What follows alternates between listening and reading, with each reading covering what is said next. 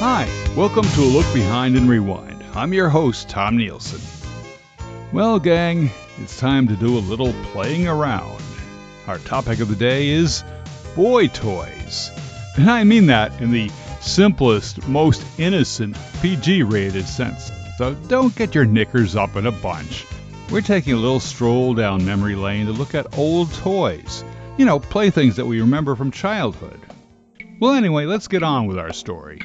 The very first toys I can remember were things like a wind-up Jack-in-the-Box, no doubt left over from those very first days of babyhood, and wooden building blocks, which to this day gets me wondering whether they were store-bought or actually made by my old man in his basement workshop. These blocks were all shapes and sizes, and they provided hours of fun in which I constructed castles, high-rises, dairy farms, you name it. Speaking of wooden blocks, I also had another set of figures that went by the name of Bill Ding. These were a set of about 9 4-inch high, colorfully painted wooden men in the shape of clowns, which could be stacked as high as you could manage. In some cases, you could stack them in a human pyramid, and in other situations, if you really had a steady hand, you could stack them in a single column, standing on each other's shoulders, sort of like today's Jenga puzzle games. As I got older, I graduated to other toys that required a little bit more imagination. Back in the 1950s, one of Walt Disney's early black and white TV series was a show starring Fess Parker as Davy Crockett. Davy Crockett, king of the wild frontier. Well, just like today, the show spawned a whole bunch of promotional merchandise that was marketed to kids in our local toy stores. And I can remember having at least 2 of these items that I had in my toy box. One was a plastic version of Davy Crockett's coonskin hat. Now, other kids I knew actually had something that looked more like the real thing, with simulated animal fur.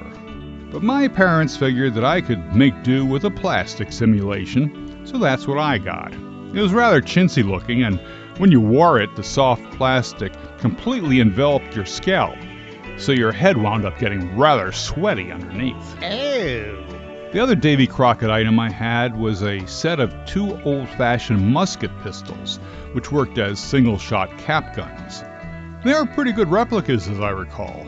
So if you ever wanted to travel back in time to the 1800s, that'd be perfect if you ever wanted to fight at the Alamo. Remember the Alamo! One of the other toys that was no doubt inspired by a Disney show was a small ukulele.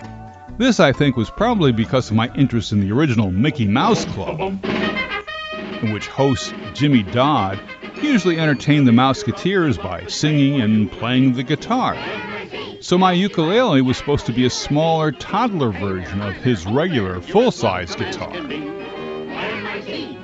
Of course, this was just the first of many musical items I would eventually have, which included a toy piano, a flute, a xylophone, a kazoo, a small electric chord organ, and eventually a real acoustic guitar in my teenage years, none of which I ever really learned to play very well, perhaps with the exception of the kazoo.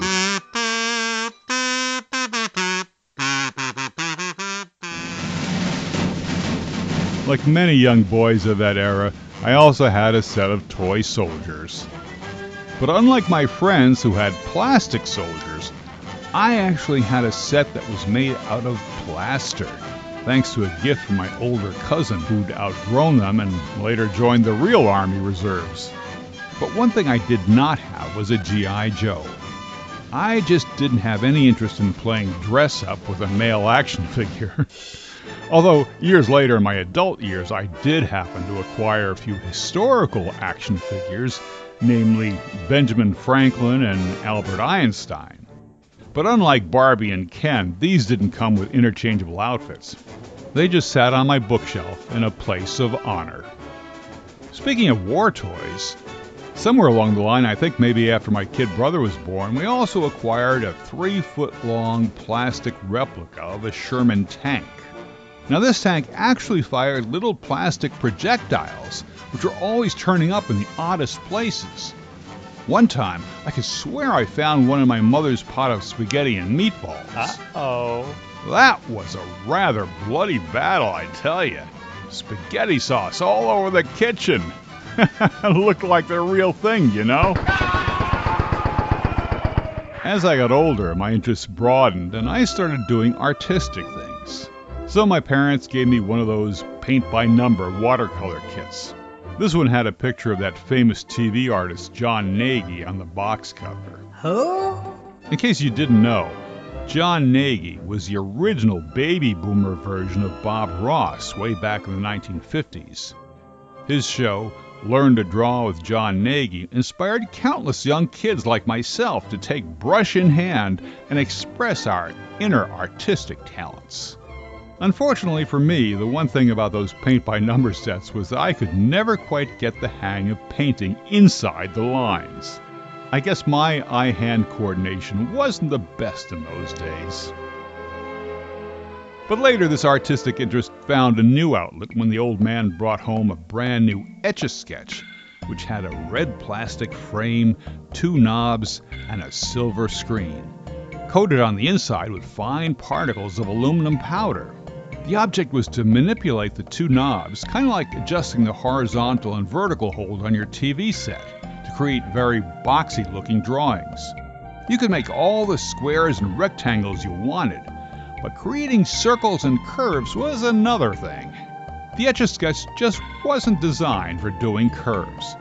It was almost impossible, in fact, unless you had the patience of Job and some really outstanding eye-hand coordination. But despite this drawback, I entertained myself for hours on the Etch-a-Sketch, cranking out maps, floor plans, and other artwork that all used squares and rectangles to their best advantage. Kind of makes me wonder whether I should have gone into the field of architecture instead of communications. Speaking of which, another toy I had as a kid was actually something my mother had brought home from one of her jobs. She had been working in a dentist office as an assistant, so one day she presented me with a shiny silver drill that the dentist used to fill cavities. I guess the dentist no longer had any use for this particular tool, so he gave it to my mother as a souvenir. Now again, this could have turned into another possible career path for me. But unfortunately, there's only so much pretend dental procedures you could do on your stuffed animals, so I soon lost interest in that toy. Aww. What else did I have in my toy box? Well, there were a few other assorted items, like a 2-foot-long wooden bowling alley complete with miniature bowling pins and metal ball bearings that you use to knock down the pins. I also had a miniature plastic pinball machine, which some people call a bagatelle.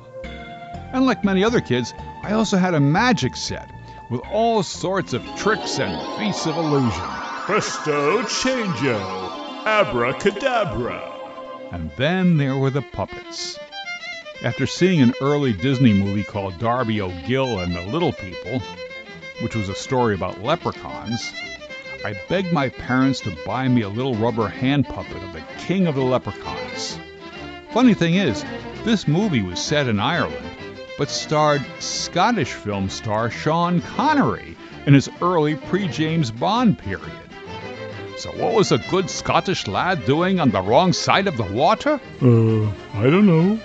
Anyway, this was just the first of a series of puppets that I entertained myself with in those childhood days. Boys will be boys. And finally, gang, do you remember Howdy Doody? Say, kids, what time is it? Howdy Doody time!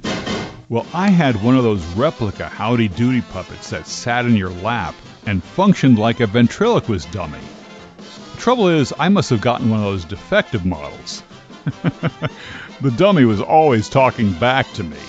Like, for example, one day I told Howdy, "I don't need you, you know. I can be funny without a puppet." And Howdy, without missing a beat, sassed me right back and said, "Hey, Buster, you ain't funny with a puppet." Okay, then. You've been listening to A Look Behind and Rewind. I'm Tom Nielsen with my little wooden friend. Okay, Mr. Smith, and so long, kids. See you next time. Hi, this is Tom Nielsen. If you enjoyed this podcast, you're invited to hear more of our episodes at A Look Behind and Rewind. And feel free to share our link with friends, family, and others, as well as following us on Buzzsprout.com, Apple, Pandora, or wherever you get your podcasts.